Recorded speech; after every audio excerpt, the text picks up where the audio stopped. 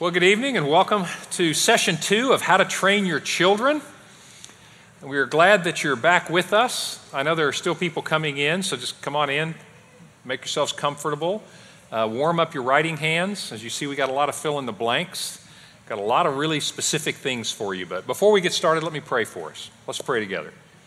Heavenly Father, we dedicate this time to you and pray that all that we say and do might reflect your word and your truth. We ask your presence. We ask your guidance as we begin to train our children to love you, to serve and follow Jesus Christ, that we might be united forever with our children because we love them that much. We thank you that you love our children, as hard as this is to understand, more than we do, that you see farther than we do. And so we also commit them to your care, and we know that your hands are completely faithful and trustworthy. We thank you for that. Pray you bless our time in Christ's name. Well, I think you know by now the number to text your questions. We may not get to every question in the session, but we've been keeping them. Some of them will get picked up in the material, and if they don't, we'll see if we can't find a mechanism to get those questions answered. I think after we finish here, we'll see if there's interest, but it looks like we might want to have kind of an ongoing dialogue, so to speak, online. So we'll see. One thing I wanted to do tonight is you're going to hear a lot of things from us that are based on experience. A lot of this is rooted in God's Word. We don't want you to think that we know it all or that we have all the answers. I will say this, I have made all the mistakes, so I will take claim to that experience. But seriously, we want to encourage you and let you know that there are no perfect parents, but there's a big difference between an intentional parent and an unintentional parent, which is what we talked about in our last session. Let me give you the very brief recap. And in fact, our first session is online if you'd like to see it. But we talked about parenting with purpose, having a goal. We're going to talk about a lot of techniques in this session. And the techniques you're going to use as needed with different kids in different situations. But the goals and the purpose will not change. That does not depend on the child. It's what is your goal? Our goal, our number one goal, number 1, number 2, and number 3, that our children would love God and follow Jesus Christ. Intentionality, training. Why train your children? That they actually need to have some intentionality in training your children. Your children are going to get trained. The question is it intentional or is it unintentional? We talked about the principle of others first, having an attitude of gratitude, and then your assignment was to agree on your goals as parents, to implement that couple time and implement the interrupt rule. Any feedback that you've heard? Is that going well? Poorly? I think so. We think so? Now, so y'all can let us know. Let us know. But basically, this is a process, and we talked about that, a process of training your child. It's not going to happen in a week, but it will happen. One step at a time, you are moving towards something that's worthwhile. So we want to encourage you to stay the course. Well, in this session, we want to talk about obedience. And before we jump into that, though, there were a couple things we couldn't really find a place for, but there are a couple of resources that we wanted to mention to you. Well, as we talk tonight, we're going to talk about loving your children. And unfortunately, we don't have much time to talk about that here. But we think that Gary Chapman's book on the love languages is really good. A lot of people have read it in premarital counseling or in the marriage context, and it's great for that. But it also is really good for your children, and you will see when you're reading it and thinking about your kids, it'll jump right out at you. So we would recommend that. It's a video series or a book. And then we also like the Gary Smalley personality types. They are very simple. They're the same types that you've had if you've done some of the others, Myers-Briggs or whatever, but they're a little simpler, and he does them with the idea of adults and kids, and it's really useful. Your kids, as soon as you talk to them about it, will start to see it in their siblings and in each other, and it's really fun. But it's a great way to start thinking about the differences in your children's personalities, because the way that you teach them and train them and discipline them will be different depending on who they are, as you know. Yes, and we're going to talk a lot about techniques for obedience and discipline, because these are the challenges that most parents face, and that's what we'll do in the next 2 sessions, quite a bit. But I don't want you to think because we don't talk a lot about loving your children that that's not crucial. It is crucial that you just pour your love into your children. One thing people ask us a lot is that children are different, and must I adapt things? And you do adapt your techniques, but you don't change the standard. The standard for obedience remains the same.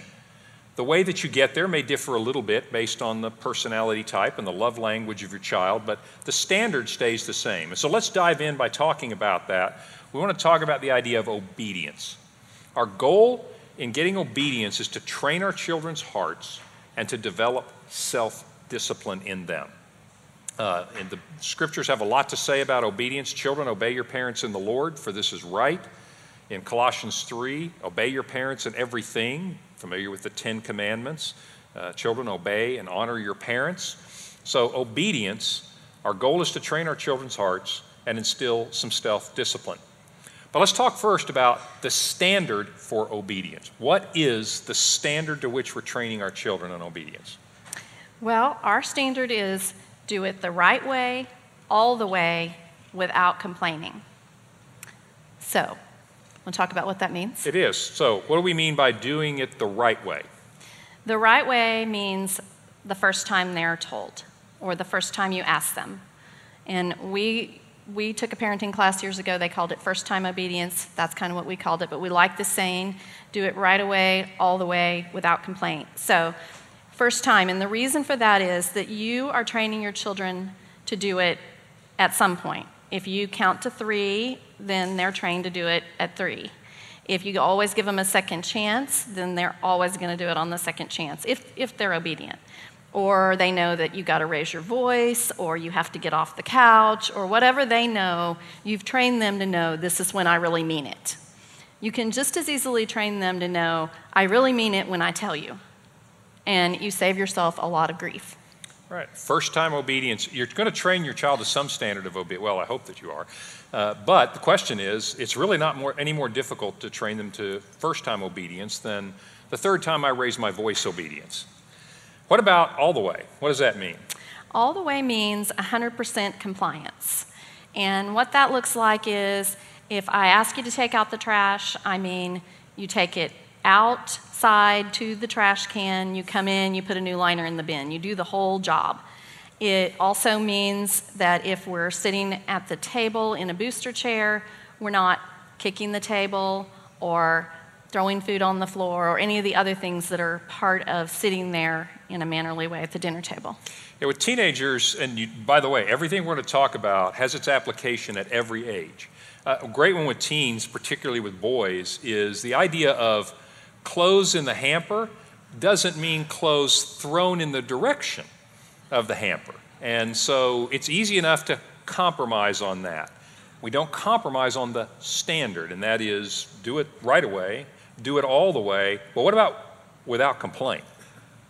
Well, we don't expect for them to have a party and celebrate putting their laundry away or picking up their clothes off the floor or whatever it might be, but they can't stomp around and slam doors and complain about it verbally, or my favorite, eye rolling. So that's what without complaint means. And we just taught our children that you're being disobedient if you're complaining about it in any way. Children are all they're all little lawyers at one phase, aren't they? Well, I did what you said, right away, all the way, without complaint. And that's not a standard that you're going to want to compromise on. It's a standard that you train to. You won't get that in the morning, but that is the standard that we train to. If you stop short, we're really depriving our kids of the ability to discipline themselves. And so the idea of doing it right away, all the way, without complaint is something that we're going to ask you to really think about that.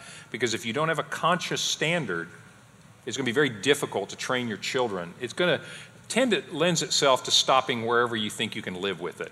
And I'm just going to tell you, that's not a strategy that will get you where you'd like to go with your kids.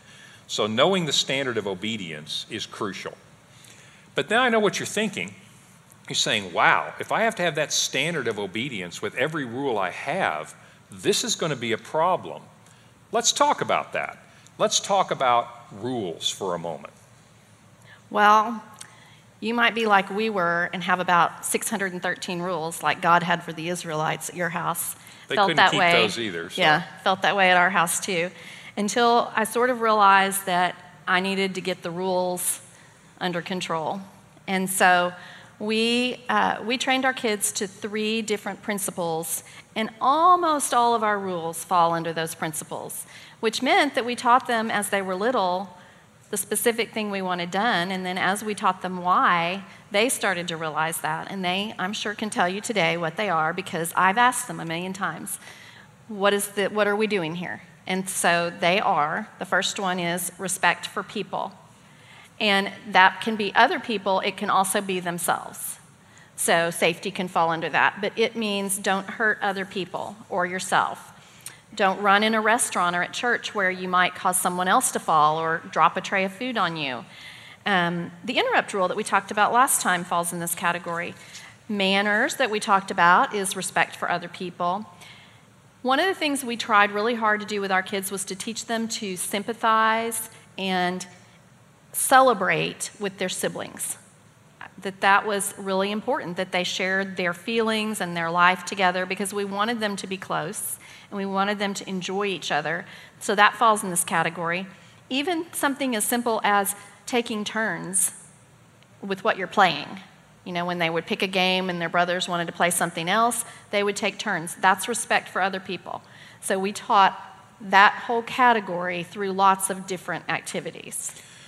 This is not groundbreaking to you. You know that, it's a good rule to have with my kids that you can't run through church and run into other people, etc. What's different about this, and it's going to affect you in two ways, but number one is it's grounded in a why, and it's going to cut down your rules and it's going to give a rationale to them. Now, your 2-year-old simply knows that I can't run in church, or I get disciplined, I get trained to a standard.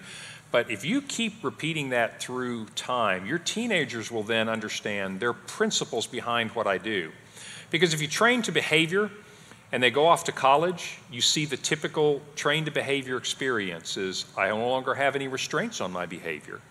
But as you train to principles, then you're going to find that they begin to get self-discipline, but also an internal compass. So this training to principles, this rules for a reason, are important throughout their life. So respect for people. Laura, the second is respect for property. Talk about that a minute. Well, the obvious thing is that you don't tear up toys or your house or other things like that, other people's work at school. That becomes big when they're in school. But another thing is we did not child-proof our house. We house-proofed our children. And that's not to say that everybody has to do it that way, but we found out that it was pretty easy to train them what they could touch and what they couldn't. And, if you have an irreplaceable family heirloom, don't put it in the middle of your coffee table when you have a 2-year-old. But I wouldn't clear the coffee table off either and turn your house into a playroom where anything is fair game, because they need to learn to respect other people's property.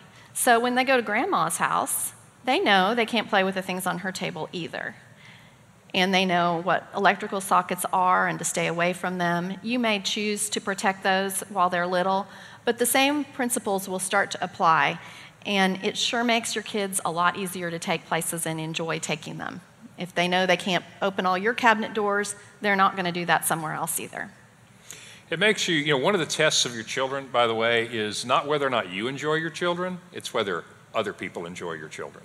And this is one of the ways to make that happen. Okay, a great example of this in the teen years is our boys, one of the things they had to do as just part of living at our house was they all went through a phase of mowing our yard. And I remember one of our sons, who I won't name, but it's our oldest son, would mow the yard, and he had this habit of accidentally mowing over the water meter, dinging up the blade a little bit. And so I think his strategy on that was, maybe I won't be mowing the yard anymore. But the result was, we're going to talk about respect for property. This is not your mower, it's my mower, and you need to be respectful of it. Again, that bringing it back to principles. Well, let's get to the third. Respect for people, respect for property, and probably a huge one is respect for authority. Yes, and that's just simply obeying teachers, referees, policemen, babysitters, anybody that is put in a place of authority over your children. They need to respect that. They need to obey it wherever they are and in whatever circumstance. So obviously you be careful who you put in authority over them, but a lot of these people are people that are there to train them as well. And so part of it is the hard part, and that is that if you teach your children to follow the laws, just respect for authority, you need to not speed. That was hard for me. And you need to respect the authority of teachers and referees. That can be hard for a lot of people too. This is going to, we told you, parenting's not for cowards. Parenting is work, but it's well worth it. You are going to have wonderful children and a wonderful relationship with them, but you are going to have to model that. One thing we did with our children is we tried to support authority figures. If we had an issue with their teacher, we did not discuss that in front of the child. We would discuss that with the teacher because we don't want to undermine that authority. When they see you not respecting that authority, then they're going to feel like they don't have to respect that authority. I'm not talking to blind obedience. You can't go talk to a teacher or talk to a coach or whatever it may be, but typically discussing that in front of your kids is really not good for their respect for authority. The second thing I'd say about following the law, I know it's going to be a real problem for you to not speed. This is how you know it's effective, though. You start talking to your kids in these categories. Our rules are based on these reasons. They are going to start saying, Dad, what's the speed limit? Well, it's 65. Dad, we're going 70. Ding, you have gotten through to them.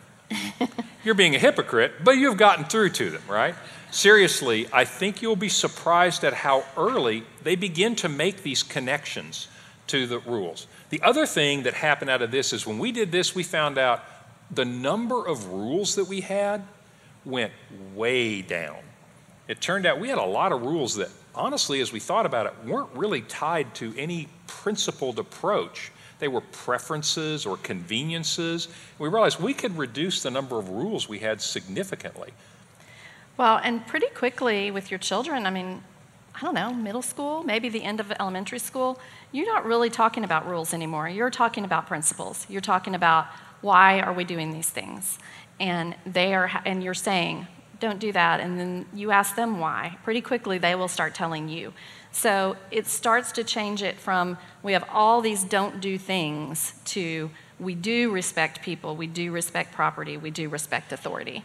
It's something that we came to stand for instead of being a list of a million things we don't do. Exactly. One of the things this helps is to keep you from falling into legalism. Our children perceiving basically my worth, it's just a do or don't do. When you tie things to principles, you really avoid legalism because there's a reason behind it. So let me summarize the two principles before we dive into some really specific things. First of all, think about setting your standard of obedience as right away, all the way, without complaint. Let that be your standard to which you are training. And then re-examine your rules and ground them in the principles of respect for people, property, and authority. And if they don't fit that, I'd ask myself really seriously, why do I have this rule? Why am I training to this standard and fighting this battle? Because does it really have a principled reason to it? Those two things, I think you will find, are actually going to simplify. I know it's going to train your children better. I think it's going to make your parenting life remarkably better to follow those two principles. Well, let's jump into a couple of things. We've kind of reversed this. This may not be psychologically the best way, but we'd actually like to talk to you about things not to do. So don't do this. These are things that undermine obedience. I'm going to tell you right up front, we have done every one of these things. I have done every one of these things repeatedly. So don't get any holier than thou, but experience has taught us that these are things that will completely undermine. You're going to hear yourself and see yourself in some of these, and the reason is so that we can be aware of it and we can avoid it. So let me go to maybe one of the top things, and that is threatening and repeating. What's that? The threatening and repeating parent. That's the one that says, oh, Maxwell, would you take out the trash for me, please? Maxwell, didn't I tell you to take out the trash? If you don't get up and do that right now, I'm going to have to get on to you. Maxwell, take the trash out or there is no soccer for the rest of the week. Okay, now I'm coming in there and I mean it. You take it out or there's no dinner for you. Well, you know the consequences of that. The continual threat, repeat threat. I told you to take it out. Don't make me get up. Well, I'm up. Don't make me come over there. That threatening, repeating thing is training your children. What's it training them to do?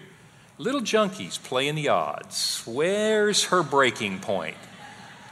the consequences of that are turning them into little gamblers. It's Tuesday. I'll bet I can get away till she takes the second step, over here. So threatening repeating trains your children, but it's going to train them that you will continue to have to escalate the threatening repeating. Because what's the game for them?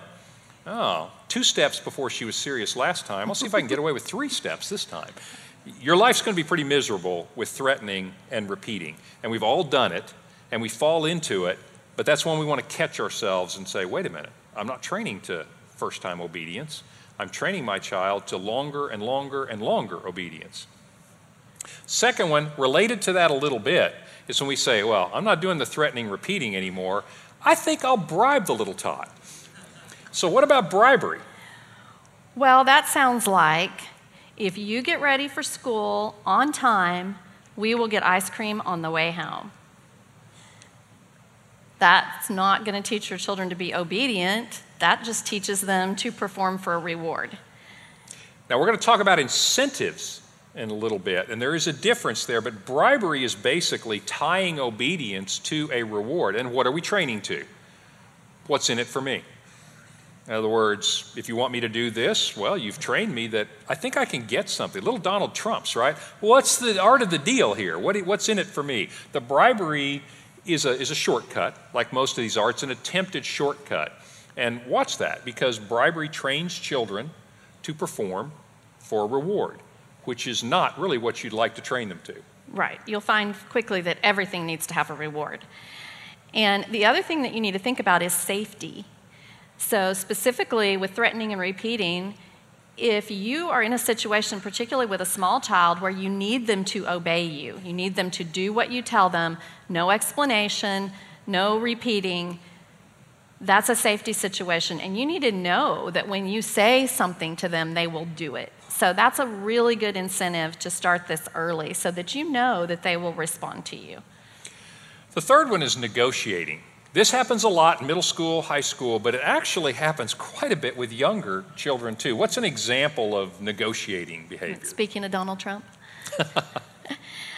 Well, even the little ones do it. So we talked earlier about sitting at the table. And so I'll just use the example of you've got a child, let's say they're 2, and they sit at the dinner table in a booster chair. And one night you pick them up and you put them in the booster chair, and they do what 2-year-olds do. They arch the back and start to scream and carry on. Don't want to sit here. At that point, you get them out. You start some sort of discipline, whatever you're going to do with them. Do that, put them in timeout or talk to them, and then you put them back. And at that point, you may not get the full-fledged reaction, but they're kicking the table. So you think, is this worth it? I'll take them out again. So you take them out again, you do the next set of discipline with them, you put them back. At that point, they're yelling at you.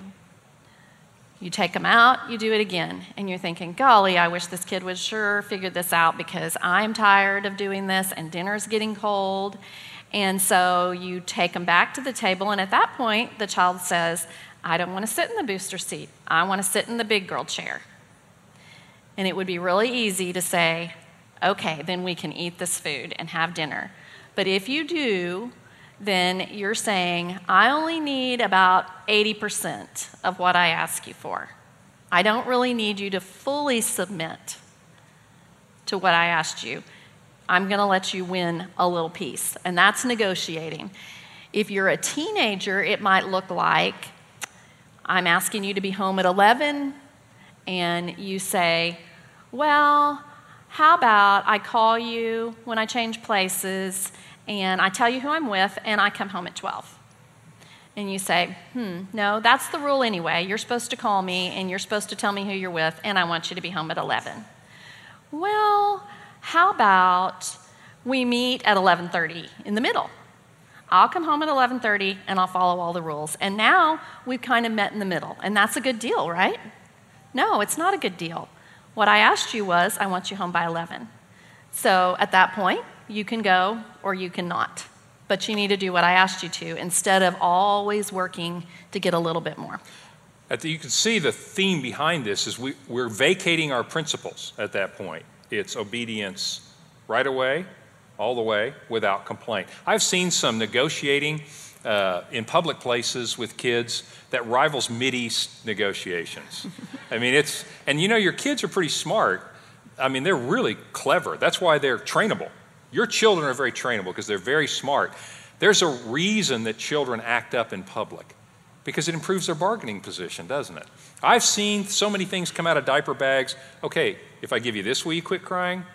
Nah, sweeten the deal. Well, you know, I'll give you something else. I'll give you something else. Those are negotiating sessions. I know it's uncomfortable, but we don't change the goal, and that is we're training to first-time obedience, and negotiating undermines that. Go ahead. I was just going to say, God has something to say about this too. Right. God's standard for us is 100% submission.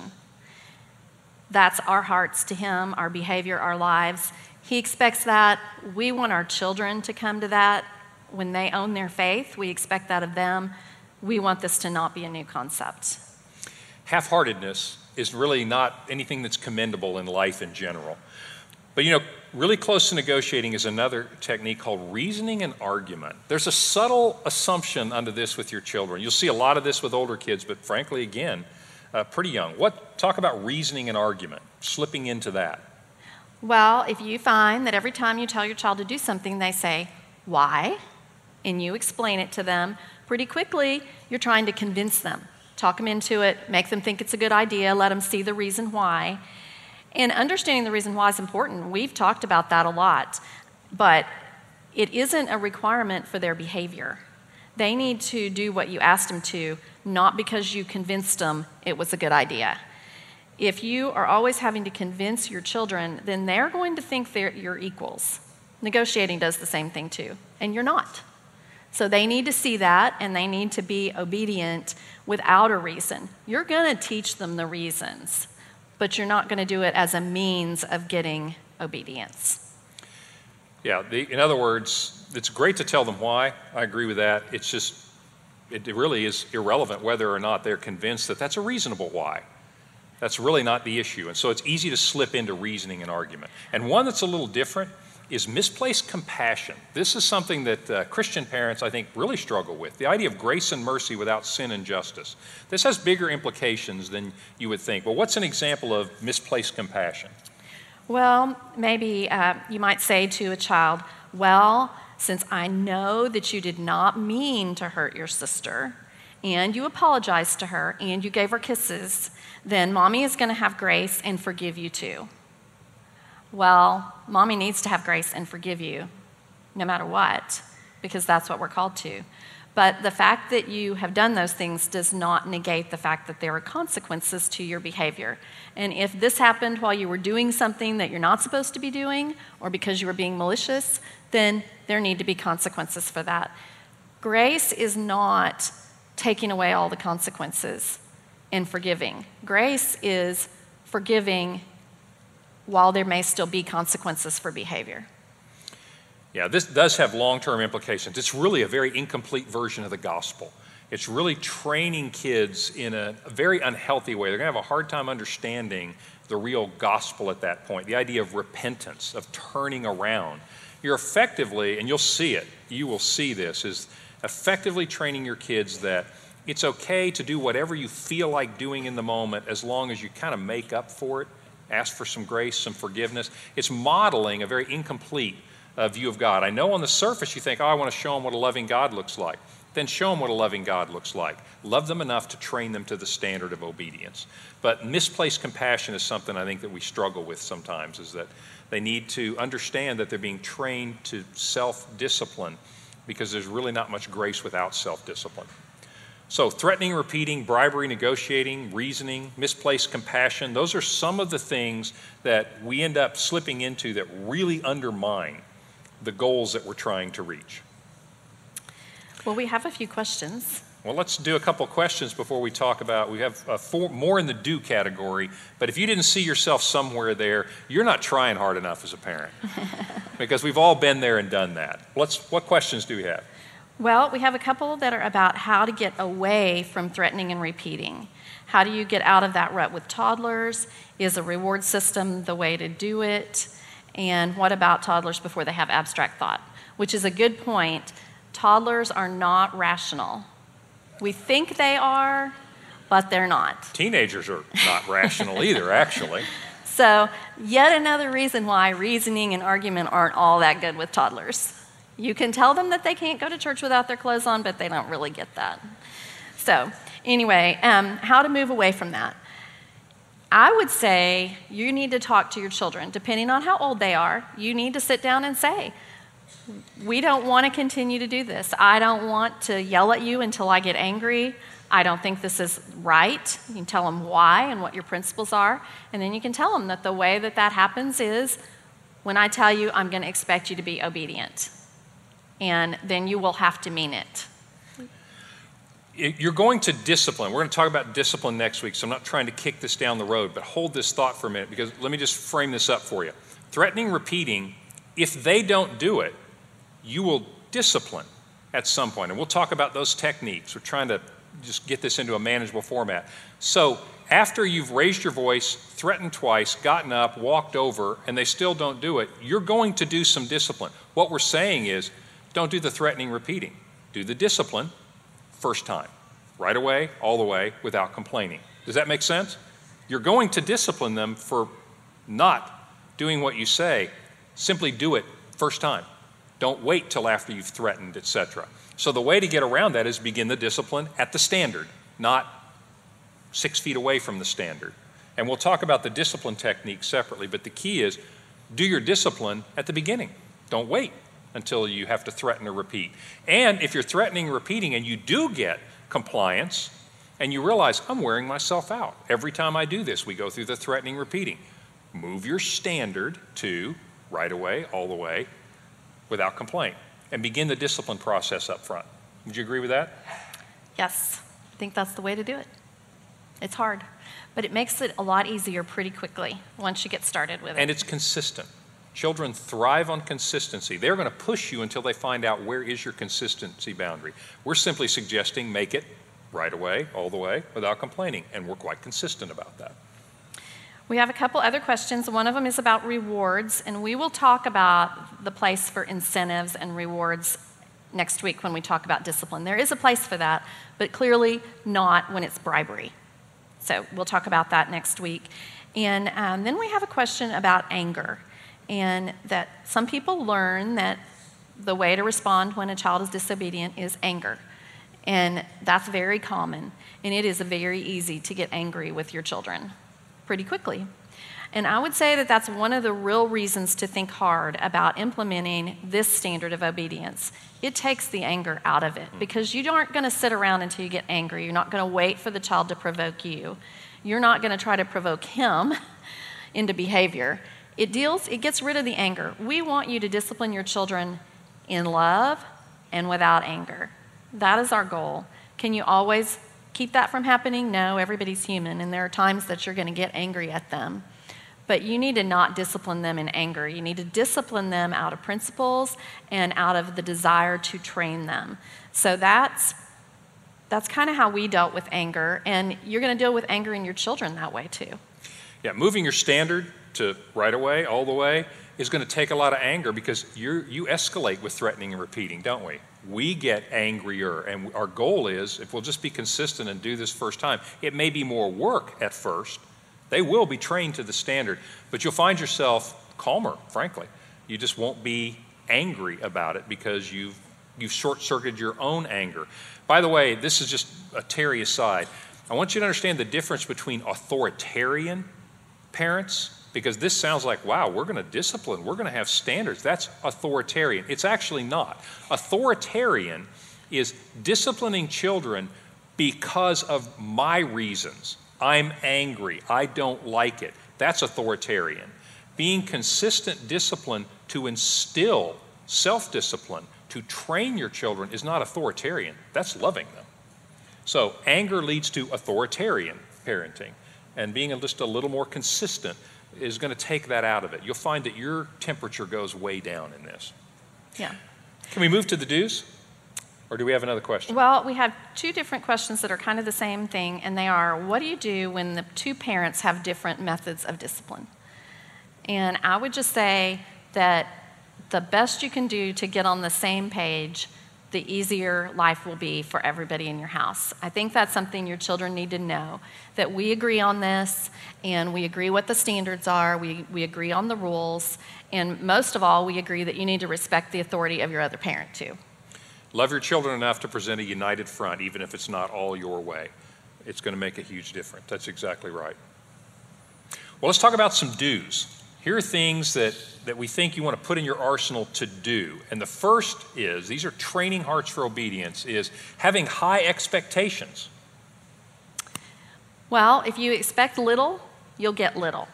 They'll live right up to that. And that is not how you want to raise your children.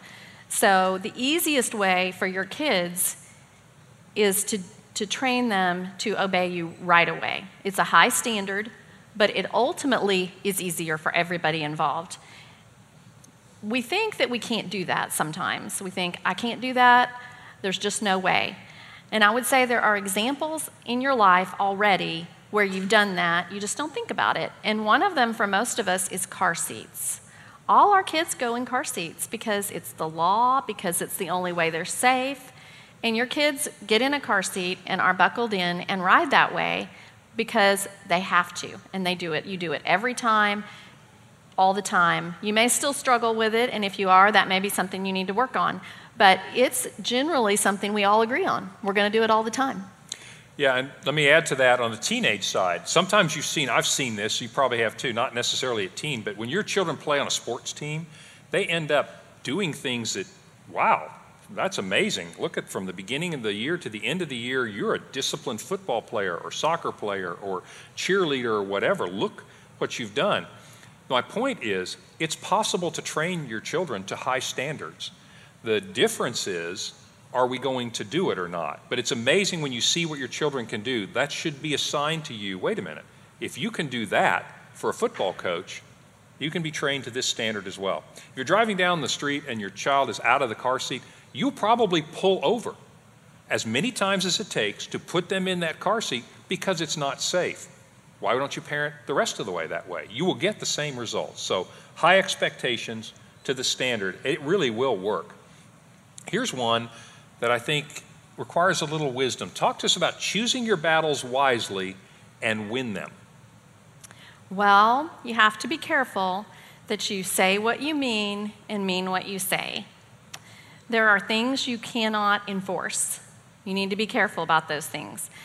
You cannot make your children sleep. You cannot make them eat, but you can train them to stay in their beds, and you can train them to sit at the table, and you can not give them any more food till the next meal. Those are things you can do.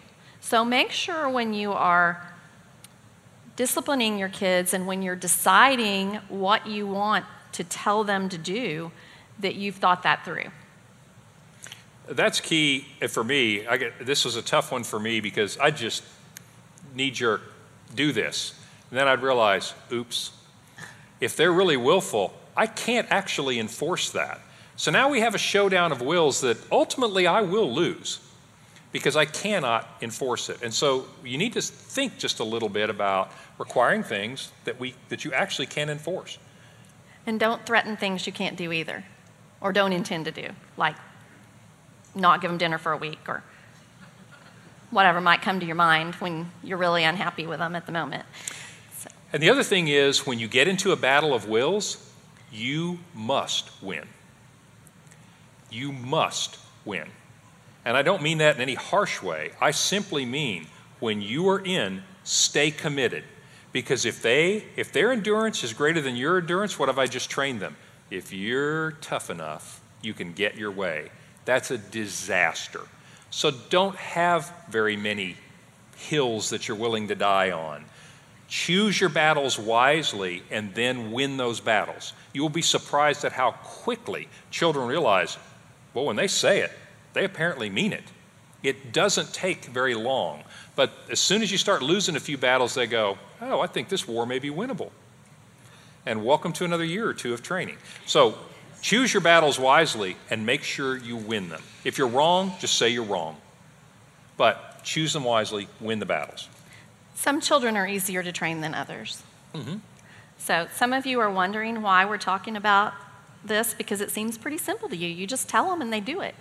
And God bless you. You have a compliant child. And I know. Pray that... You think you're a great parent. You have a compliant child. You do. And I pray that every family gets one. But if you have a child of moderate will, or particularly if you have one of a very strong will, your will needs to be stronger. And we have at least one very strong-willed child. And he's even told me, I know, I used to think, when will she back down and she will lose and I will win? That's scary. Yeah. So if they're thinking that, you better win. 2-year-olds and teenagers are pros at this. They live for this. They're there to challenge you. They want to test the boundaries. And firm boundaries give them security. They don't like it, That's right. but they do need it. And they like the security that it brings in their lives. It speaks love to them. And I know you're going to say with a teenager, I can't see it. It's there. Youth groups are full of kids who, when they're not with their parents, express this idea. I don't feel love for my parents because I don't have any rules that they stick to. I can't tell you how many times I've heard that from kids. Whether you see it or not, those boundaries speak love to them. And it is. You're not having a battle of wills because you want to dominate your children. You're having a battle of wills because it's necessary for them. You love them enough to train them. I'm going to give you one of my favorites. I'm going to have to just fess up on this. Avoid exasperating your children. Colossians 3:21 goes on. It says, children, obey your parents. Then it says, fathers, don't exasperate your children and don't discourage them. And give you a great example of this. I remember there was a phase in my life when the kids were relatively young. They weren't toddlers, but they were relatively young. I'd come home from work. What do the kids want to do? They want to be with you. What do I want to do? I don't want to be with kids. Right? I want to sit down. I want to watch the news. I want to read the paper. And they'd play with me. They want to be with you. That's kind of a love language, right? So they're here playing around, and I found myself getting into this habit of just barking out random commands. Quit playing with that truck. Stop that toy. It's making too much noise. Take that in the other room. Pick up those toys. Just completely random commands that were completely exasperating. Are any of those commands rooted in a principle, those rules? No, they're convenience commands to me. You know what that did to my children? It exasperated them. I mean, that's what the Bible's talking about. It's like, well, what are you teaching me, Dad? Tuesday evenings, you can't do this. On Saturday mornings, you can. And so I found myself falling into that pattern and caught myself. There was this voice in my ear. It kind of sounded like you, saying, dear, do you see what's happening? You have to help each other. Do you see the pattern? And I go, you're right. It is. It's because I simply lacked the energy to go do what my kids needed. And I was exasperating them by these really random rules. We all do that because we get tired and we get stressed, and we, particularly under those circumstances, do that. So try not to provoke your kids unnecessarily. Obedience is kind of exasperating anyway, so you don't want to make it any more than it needs to be. So avoid moodiness, being arbitrary, inconsistent, all of those kinds of things. The other thing is, when you realize that all you're saying is no, it seems like you are saying no all day long, stop and consider why. Maybe you need to be, but maybe you're not saying no on principle. Maybe you're saying no on convenience or preferences. And at that point, you probably need to reevaluate and try to say yes as much as possible. But what about saying, when you do need to say no, there are better ways to say some of these things. What are some examples of that? Well, it's good to try to be positive when you're telling kids what you want from them. So with little children, when you're talking about not running inside, just tell them to use their walking feet. Tell them to use their inside voices instead of yelling at them to stop screaming. And it's also helpful, everybody's voice gets louder and louder and louder. If you can very calmly and quietly say to them, let's remember to use our inside voice, they will be quiet to listen to you, and then all the voices will come down. They'll probably go back up again in a few minutes, and you'll have to do it again. But it's a way to get their attention and kind of show them, we're going to use our inside voices. Be positive in the direction that you give them. One other thing I'd say about exasperating your kids, it's obviously training them to a random standard. That is not helpful to us. The other thing is that kind of thing really drains your children's love tank, if that makes any sense to you. It's taking withdrawals out.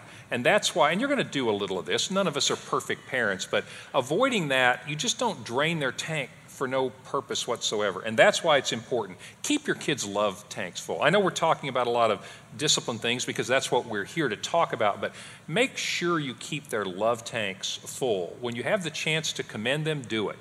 We all fall into, I feel like I'm always correcting my children. You may need to be. Ask yourself, am I doing it in a principled way? If the answer is yes, keep doing it. But also look for opportunities to show them love, to approve them. We don't want to make them praise junkies, but put those deposits in their love bank as well. And exasperation is one of those things that drains the love tank really quickly. Okay, we're about to hit one of my pet peeves. I read a lot of blogs that people are raising toddlers put out there, and I'm just going to tell you, I'm not going to get on my soapbox, but this idea that if you will just give your kids choices and everything, you don't have to fight with them. I want to talk to you about using your choices wisely. Talk about that. What do we mean by that? Well, you can manipulate the circumstances in your house so that they don't actually have to obey you. You sort of move them into it, and you can relax your standards. So if, as we were talking about earlier, you have a small child who needs to sit in a chair and eat dinner, and they don't want to sit in the chair, it's a lot easier to just say, okay, you don't have to sit, and let them walk around while they eat. But that's probably not ultimately going to teach them obedience or table manners or any of the other things that you're trying to teach them. It's just going to teach them that we can change the circumstances so that I have a choice to do something else. Another way that choices get used is because I don't want to have to put up with the tantrum or the disobedience that I know is going to follow when I tell you to do something. So instead of telling you, I'm going to give you choices. And then we won't have the tantrum. But you've pretty quickly taught the child that as long as they have a tantrum, you'll give them a choice they like instead of something that they might not be so happy to do. So I would just say, be really careful about choices in those circumstances. Don't give them choices when you want them to be obedient. Don't say, would you like to get dressed? Unless it's perfectly okay if they don't. If you want them to get dressed, don't ask them about it. Tell them. So be careful. Use choices carefully, wisely. I think that especially with little children, you just don't give them a lot of choices until obedience is established. If you have a child that continuously bucks you and rears back every time you ask him to do something, that is not a child you want to give a lot of choices to until you start to get some compliance. Yeah, this is one of those great things of how do you create Frankenstein's monster? This is how you do it. Is give your kids choices to avoid conflict. It's like, look, it's too hard to train you, so I'll tell you what, it's all on you. You choose. You get these two choices, but you always get a choice. That is probably going to make your life easier in the short run when they're toddlers. You are going to have a nightmare when you get to middle school and high school because you haven't trained them to self-discipline. So let me summarize it. You made two great statements. Number one, do not give choices when you actually want obedience. It's okay to give choices. You want the red shirt or the blue shirt today. If you really don't care, why have a rule? Although it's good to establish obedience. But don't give choices when you really want obedience. And secondly, don't give choices to avoid conflict. That's called cowardly parenting. Parenting is not for cowards. Do not give choices to avoid conflict. Here's one of my favorites, though, and that is help your kids succeed. You may or may not have thought about this, but this was an epiphany to me when you started doing it, and I realized we can actually help our children succeed. What are some examples of that? Well, one of the things we did in our house was I tried to always give the kids a warning, not for behavior, but if I knew we were going to leave to go to soccer practice in 5 minutes and they were off doing homework or reading books or playing with toys, building Legos, whatever they were doing at whatever age, if I would come and say, we're going to leave here in 5 minutes, so be ready, that gave them time to finish up what they were doing, come to a stopping place, get their minds ready, so that when it was time to go, we actually went. That 5-minute warning was amazing what it did, and I realized we can help them by helping to give them that transition time. Even for little kids, a 5-minute warning, and it's not miraculous, but it was amazing how much easier it made them to comply when we said it's time to go. Dads, what do? I walk in, I don't care what you're in the middle of, get your shoes on, we're in the car right now. I'm actually making it more difficult than I need. I want to train to obedience, but giving a 5-minute warning made it so much easier for the young kids to do that. That was amazing to me. What else, though? There are all kinds of examples of this. Well, it helps to go over expectations before you arrive somewhere. So if you have little children in the car with you and you're going somewhere like the mall, and when we get there, I'm going to need you to get out of the car and hold my hand until we get inside. It's a good thing to tell them that on the way there. This is what's going to happen when we get there, and you're going to need to hold my hand. Then they'll be a lot better prepared for that. Or to remind them, we're going out to dinner in a restaurant, and how do we behave in restaurants? We use our walking feet and our inside voices and our best table manners. And as they get a little bit older, you can throw it at them and say, we're going to a restaurant. How are we going to behave in the restaurant? And they will start to answer you. And the more of that they do, the better they're learning what you have in mind, and the more likely they are to do it when you get there. It works for older kids too. This is something that I really recommend to your middle school and teenagers or high school kids is I call this rehearsing personally, but rehearse some situations. Temptation is another thing that's difficult, whether it's high school kids who end up at a party and all of a sudden somebody breaks out alcohol. In the moment, peer pressure wins if they haven't thought about it beforehand. Typically, peer pressure wins if you're put on the pressure in the moment. We like to rehearse things when the time was right and say, let's talk about what you would do if you were in this situation. What will you do if you're in a car and somebody's got alcohol in the car? I keep picking on that, but it's a real danger.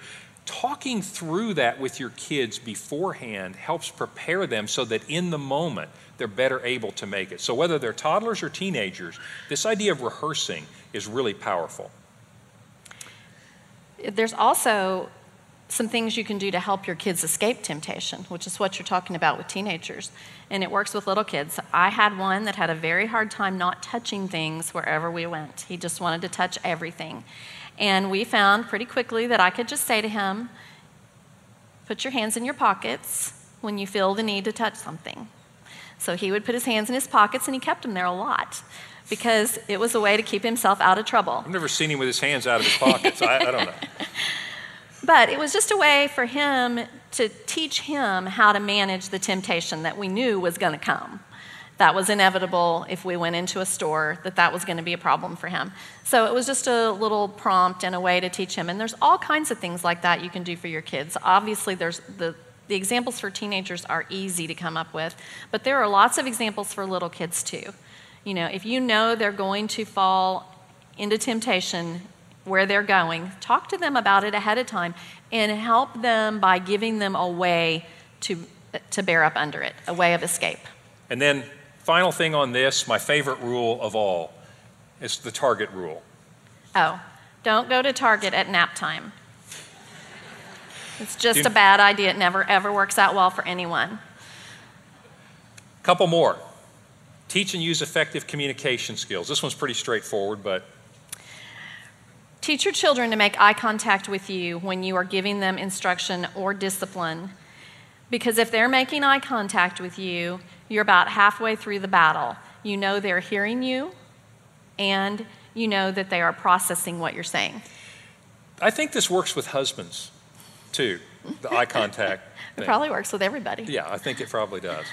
So teach them that, and then teach your children to respond when you speak to them. Whatever it is, if you say, we're going to have dinner in 5 minutes, teach them to answer you, yes, ma'am, or yes, sir. They've heard you, that way you know they've heard you, and you are teaching them to tune you in instead of tuning you out, which there are lots of things that do that. That's great. So let me summarize this before I get to the last one. Having high expectations. Your children will perform to your expectations. They can achieve these standards. Choose your battles wisely, and the ones you choose, win them for their sake. Avoid exasperating your children. Use your choices wisely. Help your kids succeed. Teach and use effective communication skills. And I want to give you the last do this, and I hope that half of you don't get up and leave, because this is going to be really hard, but I need you to trust me on this one. Turn off your television. Before you gasp and go, can't live without our television. You really can. Talk for just a moment about this radical idea and what a difference it made for us. Well, I love television. I like to have it on all the time. I really like background noise, and that was kind of the way it always was at our house. And it was suggested by a friend that if we would turn the TV off, it would really change our lives. So I thought, well, all right, I'll give it a try. I'll do it for a week. If it doesn't make any difference, I'll turn it back on. I wasn't all that excited about it. Now, this was a while back, and our TV was in a cabinet. The cabinet had doors. I don't think those doors had ever been closed before that time. So it was easy in that circumstance to just close the doors. It's a little more complicated now. There's iPads and there's TVs everywhere. Turn them off. Do it for a week. Don't turn them back on for periodic things. Just turn it off and leave it off. It was deafening silence the first day we did it. But I quickly discovered that it changed the whole atmosphere of our house. We had more peace. We had way less arguing. We had a lot less yelling. I think they were yelling over the television. We, depending on what they were watching, their attitudes were significantly improved. It was an amazing difference. Children became more obedient, and they were a lot more interested in all the things I wanted them to be doing, like playing outside, playing with their siblings, reading books, doing homework. All of those things became a lot easier and were things they actually looked forward to doing because they didn't have the television as an option. One of the things I realized, I'm going to give you the dad's view, I'm not stereotyping, but for us, I would come home at the end of the day and there was a limited window of family time. And so there were 2, maybe 3 hours that we spent together. The time in front of the TV, I just really didn't think about it. We were watching the game together, or we were doing something maybe together, maybe not. But even if we were together, when we turned that off, I realized we played games instead. We talked to each other. It was night and day, like this is quality time.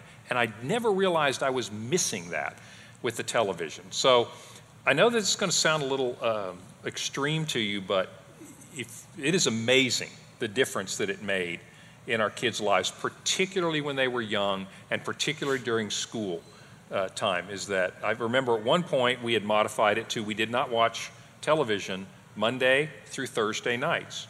We would watch, as usual, screened or selected programming on Friday, Saturday, Sunday. Even that made an unbelievable difference in our family. The qualitative aspect was amazing to me. Well, and I kind of think if you didn't already think we were nuts, you probably do now. But we had, even way back when, we had TVs in the car, but we stopped using them except on vacation. And it was really, like you said, that became some of the best time we had with our kids. It was great quality time. At that point, they're strapped in. They're pretty much paying attention to you or somebody in the car. And we did a lot of neat things in the car because we didn't have that going on. So, something to think about. Some of the best, if you ask our children, they'll talk about some of the best spiritual training that they had was in the car. They're captive audience. You can tell stories. There's no limit to what you can do. You can pray together. I know you prayed with our kids every morning on the way to school. You can tell Bible stories. It's amazing the things you do that actually will grow you closer together. Using the electronic babysitter simply doesn't really move you forward. So we really want to recommend that to you.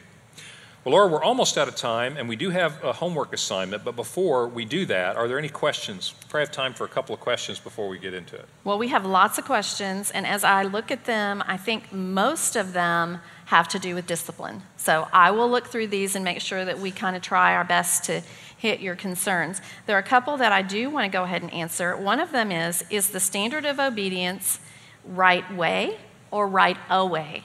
And it's right away. It's as soon as I tell you the first time, or you can call it first time obedience, but right away.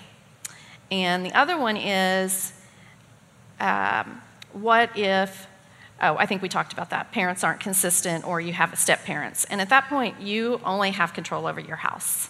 So Exercise the influence you have. God will bless it. You need to trust God in that. I understand there are two-parent homes and other things, but train when and where and how you can, and you'll be surprised how God blesses that.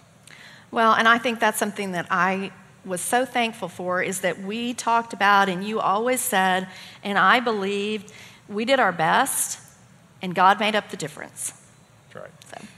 I think God expects us, as you say, train up a child in the way he should go. God expects us to work at the parenting to steward these gifts. Our children are gifts to us. I know they don't always seem like that to you, but our children are gifts, and training them is what God expects of us. And then trust God to make up our difference. Well, I want you to keep working on the things from last time. Keep working on the interrupt rule. Consistency is your friend. Keep working on establishing that couple time. This week, you'll begin to discuss some things, and here's one of them. Here's your assignment for this week, putting it into practice. Identify the traps you're most likely to fall into that teach disobedience. Talk about that. You know what? I think we do a lot of threatening and repeating. What do we want to get together on and maybe stop that? Part of the reason this class is for you to have good discussion about those things. So identify the traps you're most likely to fall into. Second one is simplify the rules in your house. If you're going to train to obedience, don't have more rules than you need to have.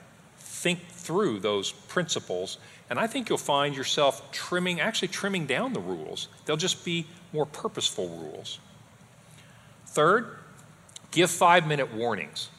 Discuss expectations ahead of time. I think you'll find this alone being huge. If you have middle schoolers and high schoolers, start putting this into practice for life situations, and you may not be there. If you have younger children, do some of the things that Laura said. Start doing the 5-minute warnings and discussing your expectations. And then try to turn your TV off for a week. I'll tell you what, money back guarantee. Next week, if you get here and you say, no, Terry, it made no difference, I will refund your money. I'll give you double your money back on that. I have 2 testimonials that have come in on the text message. On the television? And say, this works. So it's not just us. Can I just, for a moment, I don't want to embarrass you, but if you send in a testimonial, you've tried it and it worked, raise your hand. Okay. Talk to them. Let's testify on this, right? Seriously, try this and see if it doesn't make a really pretty profound difference. And then customize it to what you want. But basically, give this a try. Now, we didn't put on here that first-time obedience was something we wanted you to run home and do, although we think it's important.